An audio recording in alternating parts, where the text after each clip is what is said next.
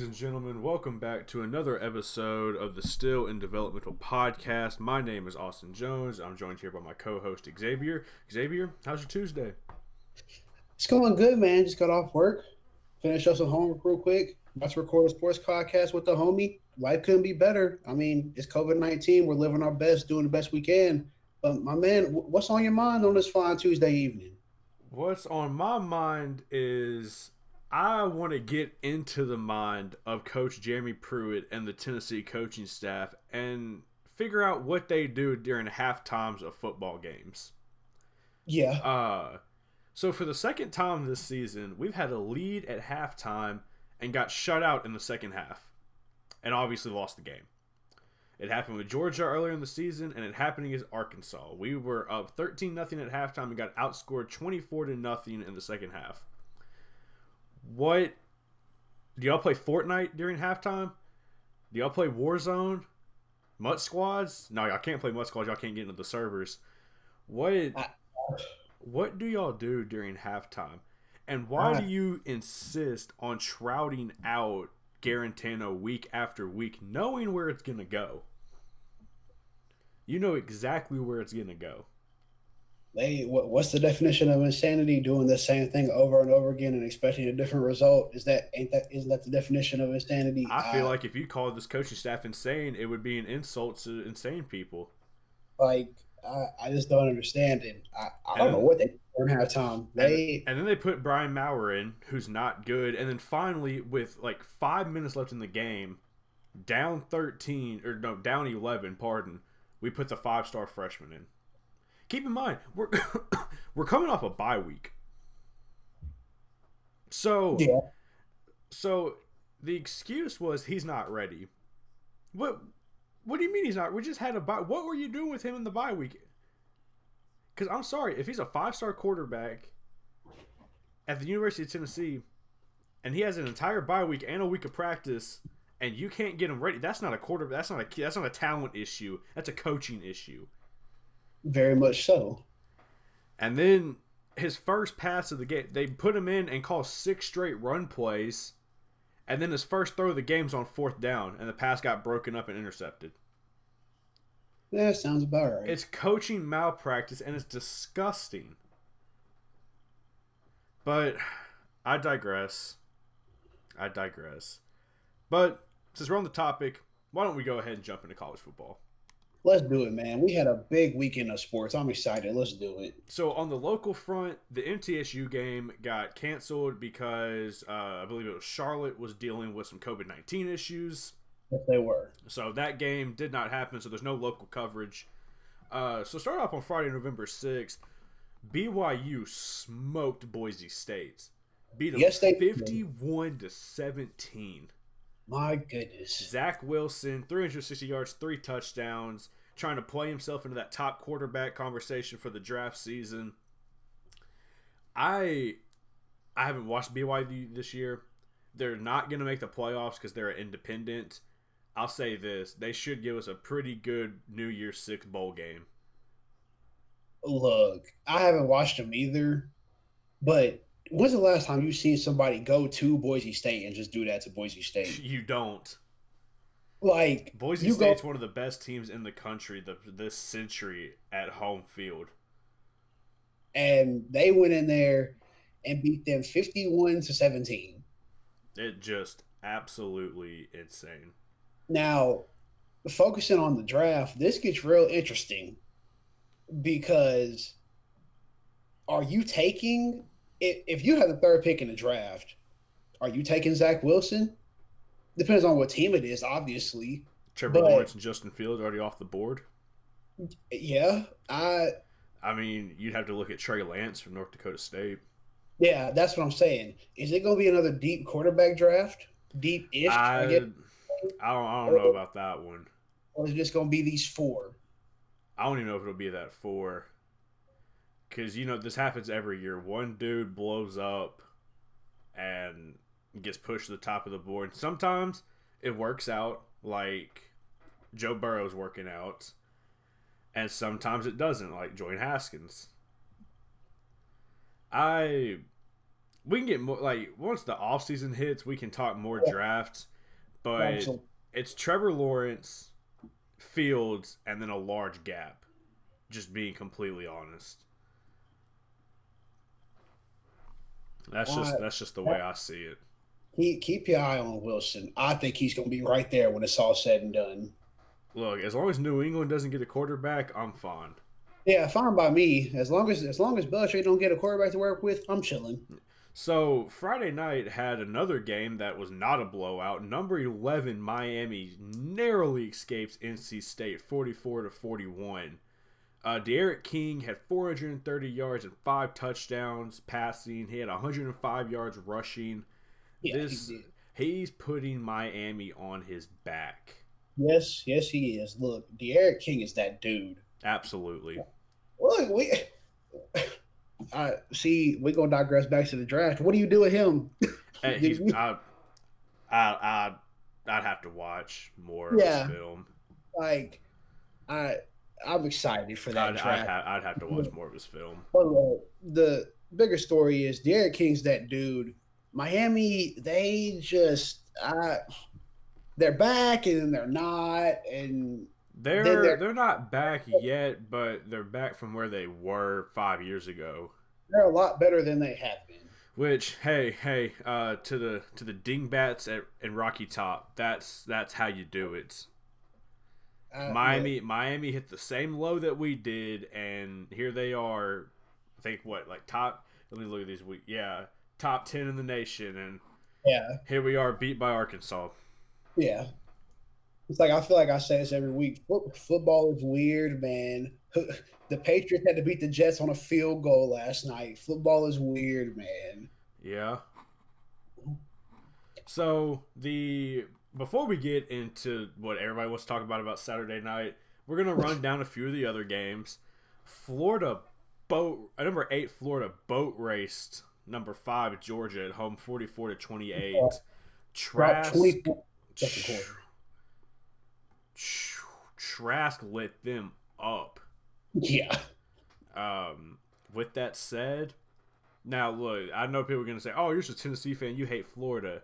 I mean, I do hate Florida, but that doesn't cloud my judgment. I know Florida's gonna beat us by 50. I know Florida's gonna win the East. They're not beating Alabama in the SEC championship game. No team in the nation, in my opinion, is beating Alabama this year. Clemson's the only one that's got a chance, in my opinion. Yeah. Look, Mac Jones just come out here, throw for 400 yards and doing it quiet like Yeah. that. It's like nobody cares about Mac Jones, and I don't quite understand why. Because it's gonna come playoff time, and Mac Jones is gonna be Yeah. throwing touchdown passes. Everybody's gonna be like, "Where's Mac? Who is this kid? He's been doing it all season." Yeah, they're gonna get in the conference championship game, and he's gonna light Florida up for about 6 touchdowns. And the media gonna freak out, talking about who's Mac Jones. Yeah, we knew. But Georgia gave up 24 points in the second quarter. They're supposed to be a defensive team. It's quite obvious Georgia does not have a quarterback. Not much else to say about that. They've still got better quarterbacks than Tennessee. Yeah, biggest takeaway from this game is Pitt's going to be healthy coming down the stretch for Florida. We'll see, because that hit was nasty. Good Lord. It was. But the biggest story for Florida is going to be if they can keep the coronavirus, I guess you Yeah. could in check, which nobody's doing a good job of right now, I might add. Yeah. It's going to be Pitts. Is Pitts healthy? That's going to be the biggest question for them. So moving into just quickly into some Big 12 and Big 10. Well, I don't think we're gonna get quickly out of the Big 10. Big 12, Oklahoma State clutched out a win against Kansas State, 20-18. Kansas State was marching in the game to try to take the lead and just fumbled it, and Oklahoma State ran it back for a touchdown. Heartbreaking loss for Kansas State, but considering the fact it's Kansas State and they're going toe-to-toe with ranked teams, bodes pretty well for them. Yes. Oklahoma State moves to 5-1. That's cool. Big 12 still eliminated from the playoffs. Yep. Let's just get that out of the way. To be honest. Jumping into the Big 10, X's favorite team, Michigan, lost 38-21 to Indiana. I'll give you the floor. Look, I try to tell y'all, Michigan's not good. They're just not. Look, Michigan State came out Saturday and got absolutely smoked. Wasn't even close. I forget who they play right now because I'm focused on Michigan. It wasn't even close. They played Iowa. Michigan State got smoked by Iowa, but they beat Michigan last week. I could sit here and laugh. It's just, look, Michigan, it's the big house. We back. No, you're not. No, you're not. Back Joe from what? Back from what? Joe Milton was 18 of 34, 344, and 3 touchdowns. That's great. You still lost 38-21. You only scored 21 points. Yeah. Look, Harbaugh is not a good college football coach. He's not. He has a Super Bowl ring. He's not a good college coach. Michigan, Need to look at him. Let me just say this. Joe Milton has a very, very bright future. It's not about him. It's about Harbaugh. He can't coach. Michigan's not going to win until he's gone. They're just not. Yeah, I mean, they're the Big Ten version of Tennessee. And that's not a compliment. They're not good. Meanwhile, Indiana is 3-0. So I guess Indiana is good at football now. How the times have changed. Not to be that guy, but y'all do know the last team to beat the Indiana University football program, right? We know. Big Orange, baby. I hate my life. Look, Michigan is not doing anything. They're now 1-2. Harbaugh's not a good coach. I'm tired of hearing about Michigan in the national media. Enough said. I mean, yeah, there's nothing more to add. This Indiana team, I don't think they compete with Ohio State, but they can with how it's playing out, they could easily be second in the Big Ten this year. Easily, especially with Wisconsin sidelined with COVID. Yeah.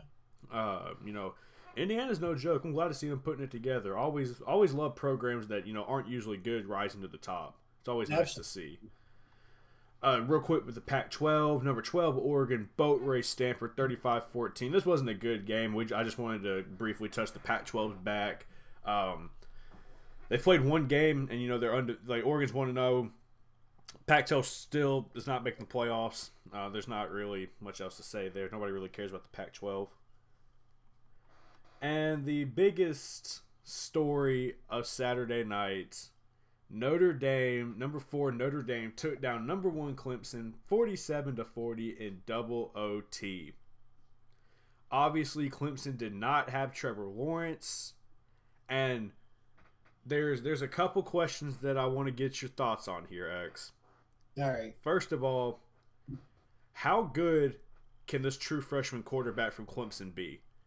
He had 439 yards and 2 touchdowns playing number 4 Notre Dame in a primetime game. Phenomenal. Can he be better than Trevor Lawrence? No. Look, I've been on this wave ever since Trevor Lawrence stepped on the field. I've never seen a guy throw a ball better. Never. I've been watching football for years. I've seen Peyton. I've seen Brady. I've seen all these cats come out who have played in the league for 15 years. I've never seen a guy throw a ball better. Now, look, Trevor Lawrence could very well get to the NFL and be a bust, but I'm talking about college. I think Lawrence is the best quarterback prospect since Andrew Luck. Exactly. Easily. Exactly. I've never seen a guy throw a ball better. And he's underrated athletically. Yeah. He can take a quarterback draw to the house. Now, is he going to do it every play? No. But y'all saw what he did in that conference champion that semifinal game against Ohio State. Excuse me. He took that quarterback draw to the house. Yeah. He can do it. Now, all right. Oh, go ahead. I'm sorry. Let me just get this out the way. Notre Dame won the game. But make no mistake about it, it's a different game if Sunshine's on the field. Shout out. It never goes to double OT if Trevor Lawrence plays. And while I am a Notre Dame hater because their fans bother me, I want to give Notre Dame credit where credit's due. They still put up 47 on Clemson's defense. Yes, Trevor Lawrence don't play defense. Yeah. Clemson's offense was not the issue. Like we said, the true freshman went out and balled. So, definitely credit to Notre Dame and that offense for being able to put up 47 and win a double OT. Absolutely. Question 2. How bad is Clemson going to beat Notre Dame when they meet up in the ACC Championship again and Trevor Lawrence is playing? I Because I got Clemson by 2 touchdowns at least. I'll give them 2 touchdowns. Look, have we actually looked this up? Are they in separate divisions that way they can meet in the championship game? I believe so. When I got home, my mom said the commentators were saying that they were on a path to meet in the conference championship game. Okay? Because I'm not gonna lie, I genuinely don't know since Notre Dame just got added this year. So Yeah. if this happens to be wrong, I apologize. But for the fun of the question, I got Clemson by at least 2 touchdowns. They're gonna be pissed off, ready to go. But look, Notre Dame's good. Like, am I a hater? Absolutely. But they're good. They might be borderline great. They got a quarterback. Ian Book is that dude. Has been for a while. Now, I don't know if they have a defense. They gave up 40, what it is to Clemson. We'll see. We'll see what happens. But it'll definitely be a game I'm interested in come January or December. All right. Final question regarding this game. How do you feel, and do you think there should be a punishment for the Notre Dame crowd storming the field after they beat Clemson?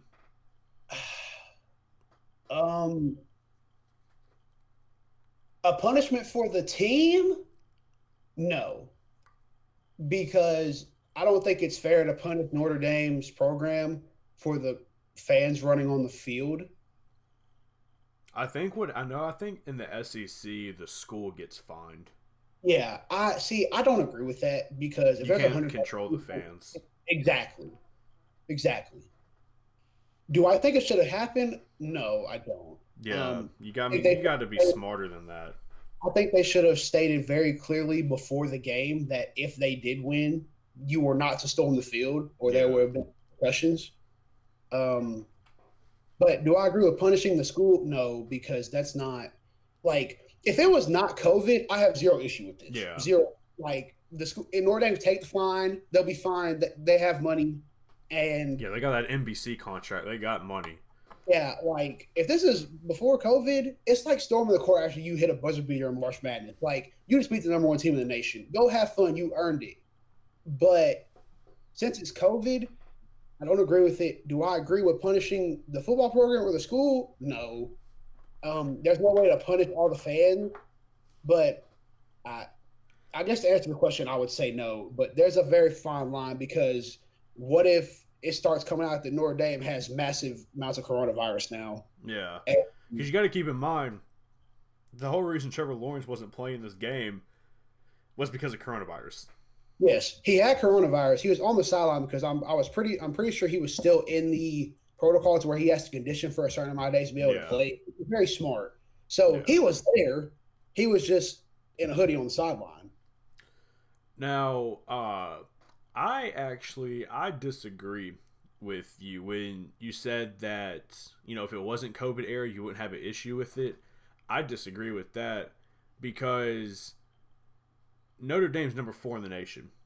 Yes. You beat number 1 with their backup quarterback in double OT. Yes. Why are you rushing the field like you're an unranked team that just knocked off number 1? To be fair, they haven't beat Clemson in forever. Well, it's not my fault they're frauds. And nobody does. This is the joy of college football, right? Like, you beat number 1, you do what you do. But I get what you're saying, but did Auburn? I can't remember. So this isn't me taking shots. Just genuinely, did Auburn storm the field when they ran that kickback on Bama? Yes. They did. Okay, I couldn't remember. If I remember correctly, I believe so. Yeah, I don't know. I feel like you're number 4 in the nation. You're not 25th or unranked or a mid-major. You're supposed to be a playoff. Say y'all get to the playoffs and you win your first round, y'all gonna storm the field there too? That just proves to me that the fans had zero faith they were beating Clemson. Yeah, that speaks levels to what kind of fraud Notre Dame is. Because Notre Dame fans can get mad saying, "Oh, well, there's a difference." Because look, I got in this argument 2 nights ago with this Notre Dame fan because he was trying to say this program wasn't a fraud, and he was arguing with a USC fan. I was like, look, I'm a Tennessee fan. You're a USC fan. You're a Notre Dame fan. All our programs are frauds. I'll see y'all at the meeting. He was like, oh, we're a different level of fraud. You're still a fraud. Notice I didn't say the team. I fully believe the team thought they could win, especially when they found out Lawrence was out. I'm just saying the fans. Like Notre Dame is we do this every year. Every year they're in this conversation. And what have they ever done with it? Now, I will say this. I'll be nice to Notre Dame for a second. No, I'm not. Is this a turning point? No. We'll see what happens. If they beat Clemson in the championship and make their way into the playoffs, and they, by some miracle, do something, we'll look at this game and say that was the night that everything changed. If they beat Clemson in the conference championship game and make the playoffs, then I will publicly come on here and admit that I was wrong and that they are not a fraud. And I will pull for them to win the title. That's the wager. If Notre Dame beats Clemson and makes the playoffs, I will have to root for them to win the title. With that said, if they lose to Clemson and still make the playoffs, I don't have to root for them, and I will not. But if they cannot beat Clemson twice, and if they get in that playoff and they get smoked, I'll be the first one to say I told you so. This is not I don't know. This is not a turning point. It's a true freshman. I think it's very safe to say that we both agree that it's Clemson, Ohio State, Bama, and everyone else. Yeah. I wish there was a full team. I know Notre Dame just won, but again, you beat a true freshman by 7 points in Dover overtime. Yeah. So, and sad thing is, I feel like Notre Dame can lose in the conference championship game and they'll still get in because who are you going to put at fourth? Because Georgia's got 2 losses. They're not a Big 12 team's not getting in. A Pac-12 team's not getting in. They're not going to put Cincinnati or BYU in. A&M cannot win the SEC, likely, because they've lost to Bama. And Florida's already got 1 loss, so if they lose to Bama in the championship game, they got 2 losses. They're not going to be in contention. I'll say this. I think the committee, if Oregon runs the table, they have to look at Oregon. All right, just hypothetical. If Alabama and Florida play in the championship game and Florida loses by a field goal, do you put them at 4? No. 2 losses, I'm not putting you in. Especially in a 10-game season, no. I'm not putting a 2-loss team in a 12-game season. I will say this. I think the committee is going to be much more lenient this year with the all-conference schedules to the SECs, the Big Tens, the Power 5 conferences. Because if Florida still narrowly loses and you've got you'd have to look at 1 loss Oklahoma State because they would win the Big 12 in that scenario. You would have to look at Oregon if they ran the table, and you'd have to look at Cincinnati and BYU if they go undefeated. There's no justifying them 2-loss Florida over any 4 of those teams. And then I would take a 2-loss. Now I wouldn't put a 2-loss Clemson in, but I'd take a 2-loss Clemson over a 2-loss Florida. I think it's going to be very interesting to see how the playoff plays out. Like, I'm sure we'll give our predictions before the rankings drop. I'm sure that'll be a fun little segment. But before we move on. Yeah, Tennessee first seed. I just wanted to give a shout-out. Yeah, okay. I just wanted to give a shout-out to Coastal Carolina and Liberty. They're both undefeated. They're both 7-0. They don't get talked about at all. They don't really play anybody. But shout-out to Coastal Carolina and to Liberty. They're both in the AP Top 25. So yeah. Liberty's coach, future Tennessee coach, Coach Hughes Freeze. I'm just kidding. He cheated. I don't really want him. Shout out to both of them. Just want to throw that out there. Also, shout out Marshall. Yes. 16th ranked 16th representing for Conference USA. Shout out Marshall. So, with that said, let's briefly hit on the Week 11 AP Top 25. Obviously, with Clemson's loss, we have a new number 1 team in the nation, Alabama. Notre Dame, number 2. Ohio State is still at number 3. Clemson's at 4. Texas A&M 5. Florida 6. Cincinnati 7. BYU 8. Miami 9. Indiana 10. Oregon 11. Georgia 12th. Wisconsin 13th. Oklahoma State at 14th. Shout out Coastal Carolina at 15th. Shout out Marshall at 16th. Iowa State 17th. Somehow Oklahoma's ranked again. They're 18th. SMU 19th. USC is number 20 because they had to come back from, was it like a 13-point deficit in like 3 minutes? Yeah, which they did. Texas at 21. Shout out Liberty 22. Northwestern 23. Auburn's ranked again at 24th. And Louisiana at 25. And somehow Tennessee received votes. I don't understand it. Look, let's just put this out here now. The AP poll matters until the playoff rankings drop. So once the playoff rankings drop, nothing against the AP. We will not be using them. No, we will not be using the AP for their college football stuff. I'll still use your style book. I'll still use your poll. Yes. I will still use my inverted pyramid lead. Yes. For football wise, once the rankings drop, the college football playoff rankings, AP goes for naught. So I'm not gonna lie, there was something that bothered me in these AP rankings. Hit me with it. How is 5-1 A&M and 4-1 Florida over undefeated Cincinnati and BYU? I don't get that. I don't either. You can't. They're undefeated. You can't punish them for who they play, especially in a coronavirus season. They've beat everybody in their schedule. BYU just mopped the floor with Boise State. Who was ranked. They do the same thing in the playoff rankings too, because as we stated on here numerously, they're not letting a Pac-12 team in if they lose. They're not letting a Big 12 team in if they lose. They're not letting an independent in if they lose. They do the same thing, which is why I have vouched for an 18 playoff, because I feel terrible for these. Like, say Cincinnati goes undefeated. They're going to get left out because they're going to make it. And that's not fair to them because they play in the American Conference. It's just not. But if you get them they could be number 5. If you expand the team to 8 playoffs, they could be 5, and you could get your not Power 5 conferences in because they deserve a chance. I'll say this: Notre Dame's no longer the biggest fraud in the top 5. That's Texas A&M. They're top 5. Texas A&M's 5th. How? If Texas A&M is 5th, that shows how big the gap is between the top 4 and number 5. Because Alabama wiped the floor with them. Yeah. Now, speaking of A&M and Alabama, just the SEC in general, the kind of the biggest thing going into this week is 2 SEC games were postponed. The Texas A&M and Tennessee Volunteers game was rescheduled for December 12th. And LSU's already has a game against Florida on that day due to earlier COVID issues.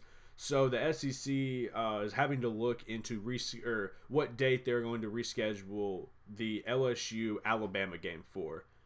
Yes. LSU is suffering a COVID outbreak right now, and A&M is similarly suffering an outbreak. So those 2 games got pushed back. They will, we know A&M and Tennessee will be played. Not sure when Alabama and LSU will be played, but something to keep your eye on. For sure. With that said, Tennessee A&M will not be the most interesting thing happening on Tennessee's campus on December 12th, because Tennessee men's basketball is hosting Cincinnati that day. And at the rate those both programs are going, the basketball game will have more people at it. Yeah. That's just sadly where we're at. But speaking of basketball, I think that's a perfect transition to the NBA. Do you agree? I agree. Let's do it. So today it came out from Adrian Wojnarowski that the Board of Governors approved an amended deal clearing the way for the NBA's 72-game season. December 22nd will be the start date of this 72-game season. So it'll start on December 22nd. They'll play 72 games. The draft, so here are some notable dates for this NBA season. It'll be one of the craziest off seasons ever. Yeah. The there's a trade moratorium going on right now that's kind of just a ban on trades. Right now they're trying to figure everything out. That is set to be lifted, rumored November 16th, which is 2 days before the NBA draft. Then, obviously, November 18th is the NBA draft. And then Friday, November 20th is the start of free agency. So November 20th to, I believe, like 21st, 22nd will be like the official negotiation period. All these cats already know where they're signing. Let's just be honest. Yes. So those are some key dates. The salary cap will be set at 109.1 million, and the luxury tax will be 132.6 million. I'm not sure. I'm not sure what the numbers are. Like, how good, how bad, all that. I'm not a numbers guy like that when it comes to the NBA. And training camp is set to start on December 1st. So in 6 days, it's gonna be boom, boom, boom, boom, boom, just going, going, going for the NBA. Yes, it has. They're And look, gonna, yeah, they're hitting the gas November 16th, and they're not slowing down till the summer. yes, I'm just going to throw this at you real quick because I'm sitting here scrolling on Twitter. Ryan Windhorst tweeted 11 minutes ago, the Phoenix Suns have had discussions about acquiring Chris Paul from the Oklahoma City Thunder, and Wojnarowski retweeted it. Quick thoughts. I like it. It depends what they have to give up, but I like it. I do too. Phoenix needs a point guard and needs a defensive presence in the backcourt with Devin Booker. And I feel like Chris Paul gives them that. And they need veteran leadership. And I think Chris Paul will give that. We obviously see the impact Chris Paul can have on young teams like we did with OKC this year. And I think if they are able to make a deal without having to give up too much, and I imagine the price can't be too high on Chris Paul for a trade, considering the contract and the age and the injury concerns. So as long as they didn't overpay or give up a key piece, which I can't see them doing, I like that move for Phoenix. I think it moves them into playoff contention. I do too. Look, I'm about to go off on a little soapbox real quick, but I just want to say this. I'm about to announce to the world that I feel like people are forgetting. The Golden State Warriors are coming. Curry's coming back. Clay's coming back off that injury. Draymond's still there. I think people forget that they were winning without KD. KD's now gone. He's in Brooklyn. Brooklyn's on the way too. Let's not forget. That's all I'm gonna say. Yeah, Golden State's definitely going to be back. They'll be contending the West again. Unfortunately, as a Hawks fan, basketball doesn't really excite me too much anymore. And, I enjoy the NBA. I don't enjoy the Hawks. It just hurts. Yeah. Maybe Trae Young figured out how to play defense. I doubt it. I mean, it's brutal, especially when we traded him. We traded Luka Doncic for him. Yeah, look, all right, I'm gonna brag your experience a little bit. Just one more thing before we move on. Look, guys, we're gonna get into basketball heavy when the NFL season ends. Don't y'all even worry about it. Yeah. Look, hot take. Who's the first pick? Is it LaMelo? If Minnesota wants to win, they won't. If Minnesota wants to win, they'll trade that pick for an established player, or they'll take Anthony Edwards.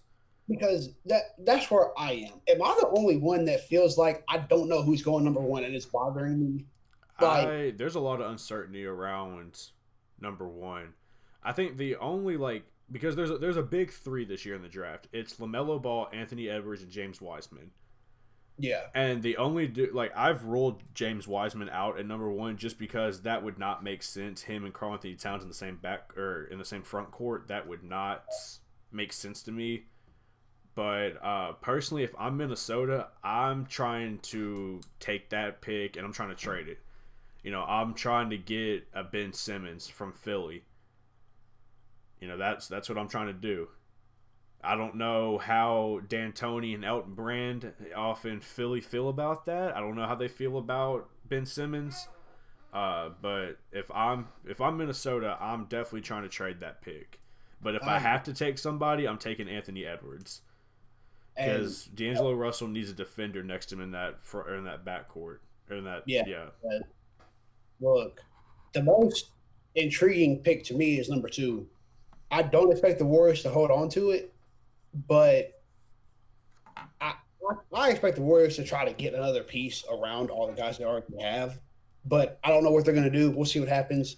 I've got my eyes glued on that pick because if that gets me, that's going to be huge because it's going to be for a player. I think they should just stay at 2 and take James Wiseman because they've got the missing key on that team is a center, and yes, a trade for Giannis is obviously Giannis with the salary issue with with the salaries, they would have to give up Klay Thompson in a trade for Giannis, and that kills everything you have.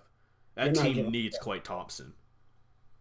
Because that's the only way they'd be able to get Giannis as far as talent and salary. They would have to give up Klay Thompson, and I can't see them trading Klay Thompson.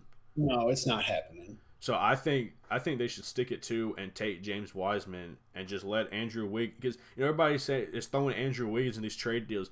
Andrew Wiggins is about to play the best basketball of his career, and I don't mean numbers wise. I mean he doesn't have to be a number 1 guy. He doesn't have to be a number 2 guy. Heck, he might not have to be a number 3 guy. He can just be a 3 and D guy, and he's going to play the best basketball he's had so far in his career. Yeah, look, everyone loves clowning Draymond, but he can finally go back to doing what he's doing. He's not supposed to be everywhere and a scorer. Exactly. He's bringing the ball off the court, passing it before getting it to one of the guards. He's not dribbling around, doing crossovers, all this nonsense. He can go back to doing what he's supposed to do in that system, and it's going to help. Yeah, so that's the quick hits on the NBA real quick. Excited that they got a season back. I'm excited that we're gonna have basketball on Christmas because I don't want to talk to my family. Just kidding. I love my family. I just really like watching basketball on Christmas. And now it's time to jump into the NFL. Let's do it, man. Week 9 of the NFL. Started off on Thursday night with the Green Bay Packers killing the San Francisco 49ers. Wasn't even close. Not much to say other than Aaron Rodgers is still Aaron Rodgers. Aaron Rodgers is that dude. The 49ers have nobody. They have like $70 million on IR. Enough said. Shout out Richie James, MTSU represent, 9 catches, 184 yards and a touchdown. Shout out MTSU, repping Murfreesboro. Know about Richie James. Yeah, what y'all know about Richie James? What y'all know about the MTSU program?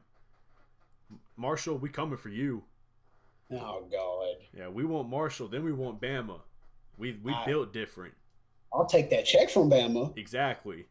Yeah, Aaron Rodgers, 4 touchdowns. He's still that dude. And with how Russell Wilson played this week, Rodgers may have just made himself the front runner for that MVP award. Yeah. I'm sure we'll get into that as the season progresses when that race becomes more clear. But with Russ struggling this week, that's twice in the past 3 weeks that Russ has not looked that great. Yeah, I'll say that. I think Rodgers is talking himself into that spot. Right now, for me, with the couple of games Russ has had, it's a 3-horse race. It's between Rodgers, Mahomes, and Tannehill. And no, God, Rodgers, Mahomes, and Wilson. So Tannehill MVP because Mahomes. Nothing against Ryan Tannehill. I love Ryan Tannehill. Shout out my QB1. Yeah, he's my QB1. He's not in the MVP race. Love him, but no. Because last time I checked, Mahomes only has 1 pick. But and I think we'll see what happens. We'll see. So Green Bay killed San Francisco 34-17. Atlanta was actually able to hold on to a lead. I couldn't believe this. They beat the Denver Broncos 34-27. Look, Atlanta, shout out to y'all for holding on to a lead. Look, I know Falcons fans are sitting there like, why are we winning? We want draft picks. Look, y'all are not going into a rebuild. Y'all need to, but y'all aren't going to. They can't. With where their cap is, they can't move any of their guys. Exactly. So we'll see what happens in Atlanta. Denver, they're up and coming, but they're not there yet. Not much to say. They're a 3-6 team and a 3-5 team. It is what it is. It's football. You can't complain after we didn't have sports to watch for 5 months. It's NFL football. Before we move into the next game, just a little reference on the quarterback numbers. Russell Wilson has 28 touchdowns to 8 interceptions. Patrick Mahomes has 25 touchdowns to 1 interception, and Rodgers has 24 touchdowns with just 2 interceptions. Yeah. The GOAT, Ryan Tannehill, has 19 touchdowns to 3 interceptions. So, he's still in the race. Let me make this clear because I've heard some Buffalo fans talking. Josh Allen is not in the MVP conversation. I get it. You have a quarterback for the first time since Jim Kelly. I get it. It's exciting. I understand because Tennessee has their first quarterback since McNair. I get it. It's exciting. Neither one of our guys are in MVP conversations. No, they're not. Let me say this. They might be the most roller coaster ride fans ever. And I say that for lack of a better terms. When they're getting smacked, they're either down or they're like, "Oh, we back next week." They beat the Seahawks, and all I heard all week was, "We back." Remember that next week. I don't know who y'all Yeah. play, but remember that next week. Remember that. Remember Ask that? Josh Norman if he's landed yet. Yeah. So, enough said. We don't But like yeah, it. no disrespect to Josh Allen. He's a great young quarterback. I liked him coming out. He's not in the MVP conversation, and that's no disrespect to him. Those are just the kind of seasons that Wilson, Mahomes, and Rodgers are having. Exactly. And all jokes aside, the Bills, they're 7-2. They're a good team, guys. Let's not get Yeah. it twisted. We don't like the Bills because we're Titans fans, and there's a long history there. But all jokes aside, they're a good team. So are the Seahawks. Well, Seahawks have a good offense. They can't play defense to save their lives, and that's Which coming from. I can't say much because Titans can't either. Look, it is what it is, guys. The Seahawks aren't going to win until they find a defense, and that's just the end of that story. Yeah. Which segues perfectly into the next game. The Buffalo Bills defeated the Seattle Seahawks 44-34. Bills moved to 7-2. Seahawks dropped to 6-2. Josh Allen 415 yards, 3 passing touchdowns. Russell Wilson had 390 yards, 2 touchdowns, but he had 2 interceptions. And he lost 2 fumbles. So 4 turnovers. That's going to kill your team every single time. Yeah. After this, the Baltimore Ravens defeated the Colts in a 24-10 matchup. Phillip Rivers threw an interception. We all saw Philip Rivers fall trying to, I guess you could say, make a tackle. I don't really know what that dude was doing. He just kind of fell. It wasn't anything athletic. I'll say that much. Yeah, this was kind of a snoozer, but that's just how you're gonna get with these two teams. Baltimore moves to 6-2. Indy drops to 5-3. The Panthers just fell just short of the defending champions. The Chiefs held on to win 33-31. And it's weird because the Chiefs are 8-1. Patrick Mahomes has 25 touchdowns to 1 interception, and it feels like nobody's talking about the Chiefs. Exactly, which scares me. Because they're just expected to, that's how you know you're great. Yeah. When you're 8-1 and people go, that's what they should do. That happened to Peyton, it happened to Brady, it happens to Rodgers. That's when you know you've made it. Exactly. And I'd like to touch on the Panthers for a little bit. I like what they're doing. I do too. Matt Rule, he's coming out of college. Dudes are like, who is this dude? He's doing a damn good job. He's building his program. I'd give him props. We're 3-6. And nobody expects you to do anything. And CMC played this week, but he's been hurt for half the season. And he got hurt again. By far, exactly. So watch out for the Panthers. Yeah, they're not there yet, but I like what they're doing. In another game that didn't mean anything, the Minnesota Vikings defeated the Lions 34-20. 2 words, 1 name, Dalvin Cook. Yep. That's all you need to know. 206 yards, 2 touchdowns. Dude's a beast. He got me 1,500 coins in Madden because I said he was going to rush for over 100 yards. So shouts out to Dalvin Cook. Look, Dalvin Cook had 200+ scrimmage yards and 2+ touchdowns in 2 straight games. Goodness gracious! It ain't the little stretch Derek went on last year, but it's good. It's like, what else can you say about that? Look, I'm gonna need. Derek needs to go back to back. Dalvin need to calm down. But that's neither here nor there. Yeah, that's just me being selfish. I got mad respect for Dalvin Cook. That dude's a beast. That dude's a beast because look, let's be honest, the Vikings O-line is not good. No, not at all. He's doing that with them. So yeah. So another game that meant absolutely. We got a lot of games here that mean absolutely nothing. The Giants beat the Washington football team 23-20. Logan Ryan, whose wife got admitted into the hospital. So the story here is his wife was having some pains, and the team doctor was like, "Hey, get her to a hospital," and ended up saving her. They said it could have turned bad if she wouldn't have gone to a hospital. So really grateful for the team doctor for the Giants. Absolutely. And then Logan Ryan got the game-winning interception off of Alex Smith, who was playing because Kyle Allen got his ankle snapped. Yes. Nasty injury. If you play for Washington or in the NFC East, you don't want to be a quarterback. No. This is the second dude that has snapped his ankles against the Giants. If I'm playing the Giants, I'm just not putting my quarterback out there. It's just not going to happen. the Giants are 2-7, and they can still win this dang division. They're not going to, but they could. Have you And, heard the interesting tidbit about Daniel Jones after this Giants win? yes, I have. He's 4-0 against Washington, and he's 1-16 against everybody else. Yep. The only other team he's beaten his NFL career was the Tampa Bay Buccaneers last year in his debut. So, Daniel, there's more than one team in the football league. He said, I Football. know there's two. I beat them. I do that. No. Look, the Giants, they're so messed up, man. They're so messed up. Like Dave Gettleman is horrible. yeah, There's no way around it. enough said. Like, what else can you say about that? Yeah.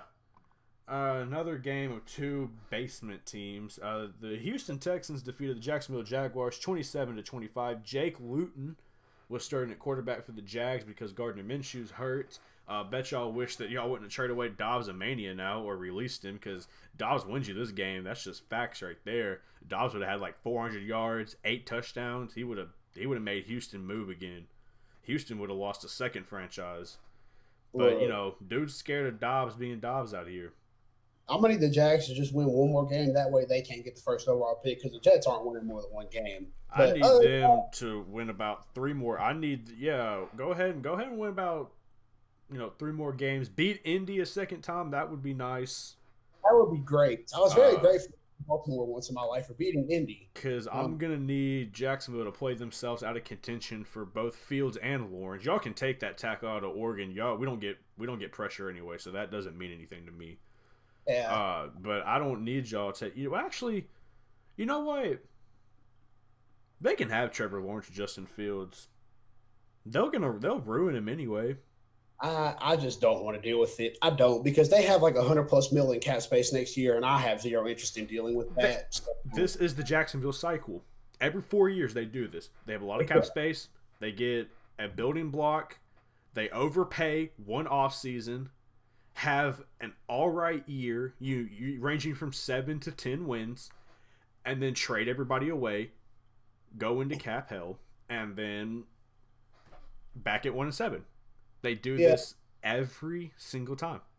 I just have interest in seeing Trevor Lawrence twice a year. For the Texans, they're looking for a new head coach. I love Romeo Crennel. He's not staying as that coach. If Romeo Crennel wants to come coach the Titans defense, be my guest. Yeah, I was thinking about that, and I think the Texans, for a head coach, I heard that there's going to be this guy available named Adam Gase, and I just think he would pair beautifully with Deshaun Watson in that offense. That's a phenomenal move. Like I think that would be the best move in franchise history. Absolutely. All right, guys. Look, all jokes aside, Adam Gase is a terrible head coach. Nah, man. Sign Adam Gase, trade J.J. Watt away. You know what? Gase wants to bring his own guy in, so trade Deshaun while you're at it. Man, just trade everybody. Why don't you? Just look, come in and be like, all right, guys. Bill O'Brien, he taught me how to coach. Yeah. All right. In all seriousness, all jokes aside, the Texans, they have their quarterback. They're going to go into a rebuild, and we'll see what happens. But I'm glad. Did you see what Deshaun Watson said regarding the Will Fuller trade rumors? I did not. They asked him. He was like, "Oh yeah, there would have been hell to pay if they would have traded him away." What are you going to do, Deshaun? God. You've signed an extension. They already traded away your best receiver for a bag of Frito chips. Like, what do you? Oh man, yeah, they wouldn't have wanted to do that. What are you gonna do? Demand a trade with 6 years on your contract? I said, "Oh, y'all want D Hop? All right, cool. Send me these loans real quick." What? Yeah, both teams are just garbage, and Houston doesn't even have their first round pick this year. Yeah, they don't. It goes to Miami. Yeah. So, moving on, the Raiders defeated the Chargers in just heartbreaking. I feel for Chargers fans. The Chargers, they find the worst way to lose every single game. Between them and Atlanta, I feel bad for everybody who's a Chargers fan. Yes. Anthony Lynn is the only dude I don't feel bad for because he's the reason they're in the spot every game. Yeah, it's very, very true. If y'all don't know, the Chargers had what they thought was a game-winning touchdown with 0 seconds on the clock. They got overturned and called a no touchdown. And the Raiders won 31-26. Herbert still did his thing, 326 yards, 2 touchdowns. If you had to guess what the Raiders' record is, what would you guess? I'm sitting here looking at it. So it's 5-3. Yeah, they're 5-3. Very quietly doing their thing and keep on winning. Somehow they have a better road record than home record. They're 4-1 on the road. That's because nothing in Vegas is open, so guys can't go and gamble and get drunk the night before the game. That's very true. That's very true. But I digress. I'm joking, guys. Calm down. But all right. So moving on into what was perhaps the most shocking game of the week, the Pittsburgh Steelers beat the Cowboys by the skin of their teeth, 24-19. I was very conflicted this game. Me too. Part of me wanted the Steelers to lose because their fans have become unbearable. They already were. No matter what, their fans are always unbearable. And now it's just worse because they're 8-0. And look, I can't lie. You can't say anything to them. They're the only undefeated team. They've beat my team. I can't say anything to them. But on the other hand, out of every team to beat them, would it have to have been the Cowboys? Because their fans would have acted like they just won a Super Bowl. We were talking about this recording 4-Star Classic, and I was just like, I don't know who I want to win because I listen to the Steelers fans, but I don't want to listen to the Cowboys fans either. Yeah. Big story. Big Ben, he had 306 yards and 3 touchdowns, but now he's on the COVID reserve list. He did not test positive. He was just a close contact, so he could clear and play against Cincinnati. And he had injuries in both his knees that he left the game before half and then came back. Yeah. And I believe it was Ian Rappaport that said that if his feet had been planted in the turf when he got hit, it would have had to cart him off. Yeah. But luckily for Big Ben, his feet were not planted in the turf, so he did not have too serious of injury. Honestly, if I'm Pittsburgh, I have to look into holding Big Ben out of the game this week. I do too, because it's Cincinnati. But we lost. But we don't have Pittsburgh's defense. That's very true. But we go through this every year with the team, and I'm always in the minority on this. I don't want to go undefeated because then the pressure is all on you in the playoffs. Yeah. I'd much rather lose 2 or 3 games in the regular season. That way we can say, okay, that ship has sailed. Let's move on. Let's play our best football because everybody in that Steelers locker room right now is thinking, we're 8-0. Why lose now? Yeah. Let's go 7-0. It's not happening, guys. I'm sorry. And if it does, I'll be the first to come on here and say I was wrong. But I've always been in the minority of you play to win every game, but it's not a bad thing to lose a couple to humble yourself. And that's very true in the NFL. College, it's a different story. But in the NFL, everybody thought the Raiders were going to be dominant in the playoffs, and because they ripped off 12 straight to end the year, and then they got Derrick Henry did his thing. Big trust, whoop whoop. Big trust. King Henry in the flesh, whoop whoop. We'll see what the Steelers do. I agree. If Ben's not 100% healthy, he's not playing because we all saw what they went through last year with no quarterback. So with that defense. Let Dobbs free, baby. Let Dobbs and Mania run wild. They scored 24 and they won. If you score 20, you have a chance to win with that defense. Let's just be honest. Because look, and this isn't even me being biased. Josh Dobbs, especially against the Cincinnati defense, gives them a better chance to win than Mason Rudolph because Dobbs is mobile. Yeah. Mason Rudolph looks like me in the pocket. Plus, Mason Rudolph's track record against AFC North defenses. Not too great. We don't need him getting bashed in the helmet again. No. So just put Dobbs in. And look, all I'm saying is if Dobbs would have been playing Thursday night against Cleveland last year, and Myles Garrett, is alleging that Mason Rudolph used that racial slur, that would have never been a problem because Dobbs wouldn't have said it. Yeah. So look, Dobbs just puts them in a better spot to win if Big Ben can't play, and I don't think you risk, especially this is a team that has Super Bowl hopes. You do not risk him in a Week 10 game against a 2-win Cincinnati team. I don't even think it's hopes. I think it's aspirations. They expect to be there. Yeah, and they absolutely should. In my opinion, anything short of an AFC Championship game is a failed season for Pittsburgh. Yeah. You know, and if you go to the AFC Championship game and you lose to a Tennessee or a Kansas City, there's no shame in that. No. But, you know, they're absolutely a Super Bowl contender. You do not risk your quarterback in a meaningless Week 10 game. Especially when you already beat Pittsburgh and Cleveland in your division. This is not even going to do anything. Especially when Baltimore has 2 losses. So, Yes. And that tiebreaker's coming up on Thanksgiving. Yes. So But you need that game. moving on to the third afternoon game of the slate, the Miami Dolphins snuck one out against the Arizona Cardinals 34-31. Tua, you know, he didn't have 500 yards and 5 touchdowns, but he did enough to win the football game. And that's all you can ask from your quarterback. Exactly. What did I come on here and say at the beginning of the season? Watch out for the Dolphins. Yep. Brian Flores is a heck of a coach. A lot of coach. They gave up 31, but they play defense. Don't get it twisted. And they're playing Arizona. Yeah. Arizona is not a laughable. I mean, they're a top 5 offense in the league. Exactly. Kyler Ball is a fireball. I mean, he had 283 yards passing and 3 touchdowns, and he had 106 yards rushing and 1 touchdown. And that wide receiver core ain't no joke with Christian Kirk, Larry Fitzgerald, and DeAndre Hopkins. No, it's not. The Dolphins are fine. Yeah. Shout out to both the Dolphins and the Cardinals. Both super bright futures. And I've been singing Flores' praises since last season.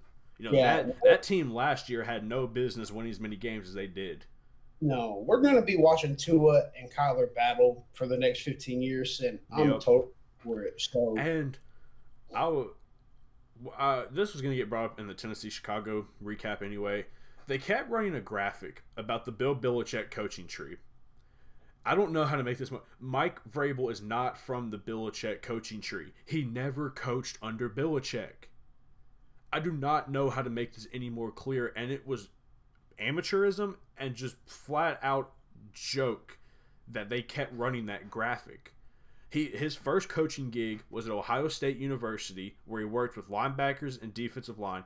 Then he went to the Houston Texans, working with linebackers and eventually the defensive coordinator, and then became the head coach of the Tennessee Titans. He never once coached under Bill Belichick. Now, if you want to sit there and say that he picked Belichick's brain as his last seasons as a player, by all means, go ahead. He never coached under Belichick.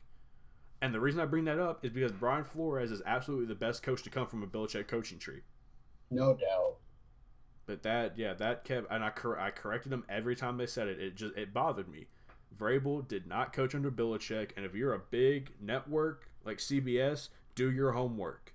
That's amateur. Do your homework. But in the Sunday night football game, I had high hopes for this game. And this game did not have those high hopes for me. No, it did not. The Saints, they destroyed the Buccaneers 38-3 and never looked back. I mean, the game started and they hit the gas and never looked back. Never looked back once. Brady had three interceptions. Breeze had 4 touchdowns. And here's my couple issues with this game. One. Okay, so people are seemingly forgetting that Brady is like 108 years old. Yeah. And they're also forgetting quarterbacks have bad games. It happens. It happens. You know, I get that, you know, everybody, he's not having a great season. He's got 20 touchdowns and 7 interceptions. It's not great. It's better than most of the league. Brady is still Brady, and Tampa Bay is still, you know, they're still trying to figure everything out. And I think what rubbed me the wrong way the most out of everything is New Orleans' attitude after this game. I get that, you know, you just swept the Bucs, you know, you beat a division rival. I get it. Is it just me, or did it feel like they were crowning themselves? I didn't necessarily feel that way. I felt as if the Bucs got all the national media attention all week, and not a single person picked the Saints to win, and they won 38-3. Yeah, but, you know, post-game, Marshawn Lattimore was clowning Mike Evans because he locks Mike Evans up every time he plays him, which that's fair, but Marshawn Lattimore, maybe you should worry about every other wide receiver in the league. Drew Brees, post game was, making jokes about Brady saying, "Oh, he had all his weapons. I don't get why he lost." You're one, you're one to talk, Drew Brees. You play in a Sean Payton dome offense. If there's anybody that's had weapons and empty stats, it's Drew Brees. He's not the one to throw that. That's like, what's the saying? Don't throw stones from a glass house. Well, I'm pretty sure Brady's won more Super Bowls in the past 5 years than Brees has in his entire career. I watch yourself, Brees. I don't think that's his place to say that. It's not a good look to me. And you know how I am. Even when the Titans win, I don't like when the players get boastful and all that, because in football, if there's one thing that always comes back in football, it's karma. Karma always comes back in football. And look at the Saints in the postseason the last, 3 straight years? Disappointment, disappointment, disappointment. Worry about beating Minnesota before you start crowning yourselves. That, maybe that's a hot take, but it really just rubbed me the wrong way that, Kansas City's 8-1. Have you seen them act like this after winning a game this year? I haven't. Pittsburgh's 8-0. You seen them act like this after winning a game? I haven't. I don't think it's a good look, and I think it's going to come back to bite them. I'm going to focus on this week.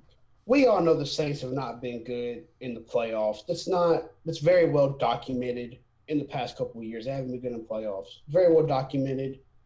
For this game right here, I 110% understand where the Saints are coming from. And I'm going to tell you why. Nobody gave the Titans a shot to do anything last year in the playoffs. And what happened? It's not the playoffs. It's not. It's the regular season. Both teams have 6 wins. Saints 6-2. The Bucs are 6-3. But you could just tell from the very first snap of the game, the Bucs didn't want to play. You could tell. They left poor Tristan Wirfs one-on-one with Cameron Jordan on the first play, and Cameron Jordan said, let's play, and was in the backfield in like 3 seconds. Yeah. Now, I'm going to give the Saints a pass, and this is why. As I stated before, nobody gave him a chance. This isn't the playoffs. If it's playoffs, I 110% get it. You take Brady. I'm not disputing that at all. Nobody gave him a chance. They were 5-2. They weren't terrible. They weren't great. They weren't terrible. And everybody thought, oh, AB, everybody, let's do this. They got 3 points. 3. I see your point, but to illustrate mine, I'll give you an example of the same thing that happened last year that hits home. I think it was week 3 or week 4, Thursday Night Football, Jacksonville Jaguars, Tennessee Titans. The same thing happened. We were the ones getting talked about. We were the favorite because we had just smoked Cleveland in week 1. We were getting looked at nationally. And they came out and smacked us in the mouth and beat the piss out of us. And what happened? Jacksonville acted like they won a Super Bowl, and they're talking all sorts of reckless, saying, "Oh, we King Henry who, we own this team, Tennessee who," and how did it work out for them? Yeah, but Jacksonville doesn't have Sean Payton and crew running the team. Yeah, but with each team's postseason success, what's the difference? What did I say? I'm not talking about the postseason. I'm talking about this week. Look. And what good is crowning yourself in week 10? I didn't take it as them crowning themselves. You swept the team that was supposed to win the South, quote unquote, when they've been running the South for years. I'm not talking about the postseason. Look, the postseason comes, the Saints going to have to prove that they can win the wild card before I give them anything. Let's just make that very clear. But for this week, the Saints can dance all they want because they beat the brakes off of Brady and the crew when they weren't even supposed to have a chance. Now, let's come back to earth a little bit. Brady had a terrible game. The Bucs had a terrible game. The Saints had one of those games where they didn't miss anything. That's not going to happen again, okay? Yep. So, all viewpoints aside, do I expect both teams to make the playoffs? Yes. Would I take Brady going farther than Brees? Absolutely. We'll see what happens. I'm very interested. Now, I'll say this much. Bruce Arians better stop throwing shots at Tom Brady. I'll say that much. Yeah, Bruce Arians going to find himself out of a job. Yeah, look, Bruce Arians talking about Mike was open. I'm sure Mike was. You want to tell a dude who got 6 rings Mike was open? hey, Bruce, you go make the throw. Since Mike was open. For this week, the Saints can do what they want. Next week is a new week. The Saints, look, guys, I'm going to tell you, next week is a trap game for the Saints. I don't care who they play. They're coming off an all-time high. The team coming out playing them, I have no idea who it is. I don't. It's a trap game. Anytime you come off a huge win or a very deflating loss in the last second, the next week is a trap week. It just is. The 49ers. It's a trap week. I know the 49ers have nobody. It's a trap week. Bro, Richie James. It's the NFL. Each week is different. You don't come out here and blood brace off people every single week. It does not happen. It doesn't happen. Which segues perfectly into the next game. Who had the Patriots and the Jets in a 3-point game? Who had the Patriots and the Jets on prime time? Thank you. Before the season even started, I didn't watch this game. No, I didn't either. Who looked at this matchup and said, Jets, Monday Night Football, 8:15 Eastern Time. Let's do it. What? You're fired. Yeah. Why? Why? Nobody wants this. Now, with that said, up until the fourth quarter, Joe Flacco was looking like that dude again. Joe Flacco was elite for the first 3 quarters. Then the Jets owner said, "Why are we winning?" And then Adam Gase took the headset, said, "All right, Joe, enough of you calling the plays. I'm back, baby. Let's do this." And they had 4. I think they had 4 plays of offense in the fourth quarter. How do you have 4 plays of offense in a quarter? Biggest takeaway from this game for me. I say that Tennessee did not have 4 plays of offense in the first quarter against Pittsburgh. The biggest takeaway from this game for me was the Jets lost, but they won because they still had the first overall pick. Yeah. Suck. Let's just be very clear about this. Patriots they're not making the playoffs. This game meant absolutely nothing. I was very tentative at the beginning of the year because, it's Belichick. They have nobody. They have no cap space. And Belichick let everybody know they didn't have cap space. That's very true. He's got a point, but it's probably a little bit of cop-out to me, but I don't know. Look. Man, Belichick dropped a diss track. Half their defense opted out, which that is 110% their decision. It's coronavirus. You do what's best for you and your family. I'm not disputing that at all. They have no... Bill had a team meeting and said, all right, we're going to sign Cam just to make him happy. Y'all, defense, y'all go ahead and go sit at home. We'll see y'all next year. We'll have a new quarterback. We'll go win another ring. All right, I got Subway waiting on me. All right, y'all have a nice day. Any other Patriots team, I wouldn't write them off. This team isn't doing anything. Yeah, they don't want to do anything. They're not doing anything. It's not that they're just not. It's not the Patriots of old. I will say this. I loved that through 3 quarters of this game, both sides of the internet were having frenzies because the camp that thinks New England was all Tom Brady is having a field day because Belichick's losing to the Jets, and the side that thinks it's all the Jets is having a field day because Brady scored 3 points in the primetime game. So my thing is you both look like morons because it's never just one person. And look, the New York Jets fan base was on Twitter talking about, why are y'all winning this game? Yeah. Stop. I saw more Jets fans celebrate New England hitting the field goal than I did New England fans. I doesn't tell you everything you need to know. I don't know what does. I'm gonna say this, and we're gonna move on. Trevor Lawrence and Adam Gase is the coach of the Jets. Don't come. You better stay another year at Clemson. If they clean house, come get your money. If they don't, stay at college. You better stay. Sad thing is, Jets probably have the #1 overall pick next year. Just stay. Because look, here's what happened. It's gonna be Andrew Luck's story. He ain't gonna make it as long as Andrew Luck. No, the Jets are gonna draft Trevor Lawrence. And he's gonna get killed his first game. Because they have one lineman, and his name is Mekhi Becton. I don't know if you heard of the dude. And they're making him play hurt as it is. Hurt. He's not even healthy right now. And they're making him play. Just like they did with Osamale. You don't you can't draft Trevor Lawrence and say, all right, big man, come play 16 games with no O-line. They're gonna David Carr that dude. But I'm not if I'm Trevor Lawrence, I'm looking at that and I'm saying, no. As much as I hate it, I'd much rather go to No, if I'm Trevor, I'm going to the press conference. Well, I promised my mom when I was 6 years old that I would get my college degree. And so with that and purely no other reason, just my college degree, I will stay at the University of Clemson.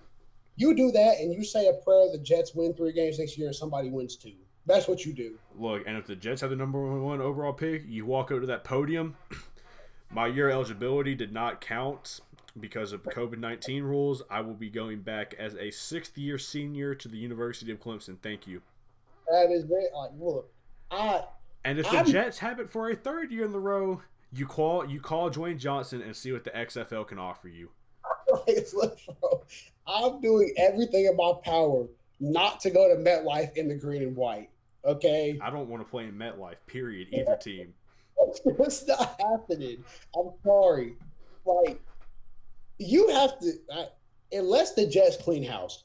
If the Jets owner fires everybody and starts over, I give it a chance and I come make millions. If Adam Gase or the GM is still there, I'm not coming to New York. It's not happening. But speaking of XFL, 2 teams that looked like XFL teams in our prime local game, the Tennessee Titans defeated the Chicago Bears 24-17. This game, it was not as quite as infuriating as the Cincinnati game to watch. It was still rather infuriating. So, one, this game was not as close as the score indicates, in my opinion. It was not even close. The Titans had it in the bag the majority of the second half off a Desmond King fumble return for a touchdown. The Bears scored a garbage time touchdown that cut it from 24-10 to 24-17. So that's why it looks that close. For the first time this season, the Titans defense showed up. Now, they were playing the 31st ranked offense in the league. Yeah. But, hey, I'll take what at least you didn't let them move up to 30th, you know? You gotta take what you can get. What pissed me off is the one game the defense shows up, the offense just goes missing. All right, look. The Bears' defense, they're pretty damn good. But still, the first time the defense shows up, offense just... And it's not Ryan Tannehill's fault. Let's get that clear. He had 8 drops. I'm exaggerating the number 8, but... I don't put this game... Well, they won the game. I don't put this game, especially for the offense, this was nobody's fault. You're playing one of the best defenses in the league by far. It's like them, Pittsburgh, Indy, and I know I'm missing some teams, I'm sorry, but I was just happy we blocked Khalil Mack all game. I'm going to be honest. Yeah. I was very happy we blocked Khalil Mack. They were not letting Derrick Henry get going at all. The Bears were not having it. And this was the first time since Tannehill took over, the receivers were not winning the contested catches. Because if you watch the Titans games, we throw a lot of play action, rightfully so, and it's usually a deep crosser. He's either wide open or it has to be a dime from Tannehill. And the DBs from the Bears were not having it at all. So is that a bit of a tough draw? Yes. Is it on the receivers? Maybe, but it's good. It's a good DB play too. My biggest takeaway from this game was the Titans did enough against a good defense to win. You can't give up 17 in the fourth, though, even though it was a garbage time touchdown, which the refs, don't get me started on the refs this game. I don't want to talk about it. Yeah. But it's like I said before, the Titans in the past 110% blow this game. So I'll take what I can get. They're 6-2 on to Indy Thursday Night Football. We got to win that game to win the South. So to put it in perspective, Chicago only allows 21.1 points per game, which is the seventh lowest in the league. So they're top 10 scoring defense. Yeah, I agree with you. I don't think Tannehill played a bad game. You know, people were laughing at it, or some commentators were pointing out his box stats, but he had a lot of drops, which you never want to see, but it happens. Just like we talked about in the Sunday Night Football game with Brady, it happens. You're just gonna have some games like that. Most important thing, Tannehill had two touchdowns, 0 interceptions. He didn't turn the ball over. They held Derek in check, but at the same time, we haven't been running Derek this year like we usually do because we're preserving him for later in the season. Exactly. But the defense, I'm trying to find the team stats here. Chicago on third down was 2 of 15. And for a defense that had all year, we were on pace to have the worst by far third down conversion allowed in NFL history. That's pretty freaking good. Yeah. And the defense was able to cause 2 turnovers. They caused and recovered 2 fumbles. So, the defense definitely won us the game. We only had 11 first downs the entire game. We only had 228 yards of total offense, but it was enough to win the game. Yeah. And I expect a similar type of game Thursday night against Indy. I expect Derek to get a buttload of carries Thursday. Yeah, I think he'll have his season high for carries. That's 110% why they were holding Derek. Is part of it because our backup running backs are doing 110% fine, and there's no need to run Derek into the ground right now? Yes. But you're mistaken if you think it's not, because we have a short week and the game plan is going to be super simple, and you're just going to run Derek. Yeah. Derek's based on the numbers, based on the production, whoa. First take was going off in my headset. Oh, man. Yeah, get back. No. Oh, they're discussing if Tannehill's MVP candidate. I'm sure Stephen A. isn't sold on Tannehill's MVP candidate. Anyway, Derek's high for carries was 31 against Denver in the season opener. I fully expect to mirror, if not have higher than that. I could see the 30 to 40 range against Indy, just because it's going to be a gritty game. It's not going to be a fun game. No, it's not. Indy only allows 20 points a game, third best in the league. Their rush defense, they allow the third lowest rushing yards per game with 83.6. Yeah. So it's gonna be a battle. It's gonna be a dogfight, and it always is with Indy. I don't think Phillip Rivers or the Indy offense is good, but when you have a defense that good, you can hang in ball games. Yeah, for sure. But physical running will beat this team, as Baltimore showed. Yeah. This team, the Indy, is not invincible. They lost to Jacksonville. They lost to Baltimore. Why can I not? I cannot recall who their third loss is to. Ooh. The Browns. They lost. That's right. They did lose to the Browns. So, they're not unbeatable, but they are still a really good team, and I believe in the conversation for top 5 in the AFC. Yeah. Coming off a short week hurts, but at the same time, they're on a short week too, and they have to travel. We played at home against Chicago, and this game's at home, so we don't have to travel. Roger Saffold, who left the game early against Chicago, and Jadeveon Clowney, who did not play against Chicago, they both practiced today, so they are on track to play against Indy. Dory Jackson, Based off what I'm hearing, it's not looking like he's going to play. No, he's not. What I'm hearing is we'll likely, because if we don't activate him tomorrow, he's out for the season. What I'm hearing is it's likely that we activate him tomorrow and he'll make his debut Baltimore. No, isn't that poetic? Yeah, to get Adoree back for down the stretch would be very nice. Based off how injuries are going, we should be getting Fulton and Adoree back around the same time. So to add them with Borders, who played a phenomenal game against Chicago. I was about to say that dude played a great game. Yes, he played a great game. Desmond King, he had one play where he got burnt, but that's because they had him pressed up on Anthony Miller, and one, Desmond King shouldn't be pressed up, and two, Anthony Miller's got burners. When we get them back with a secondary that'll have Chris Jackson, and it'll have Adoree Jackson, Fulton, Desmond King, Malcolm Butler, Borders, it'll be a great turnaround from where we started the season. Yeah, look, I'm going to pick your brain on something really quick because I'm tired of seeing this comment on my Twitter feed. Why is everybody saying that Kevin Byard's having a down year?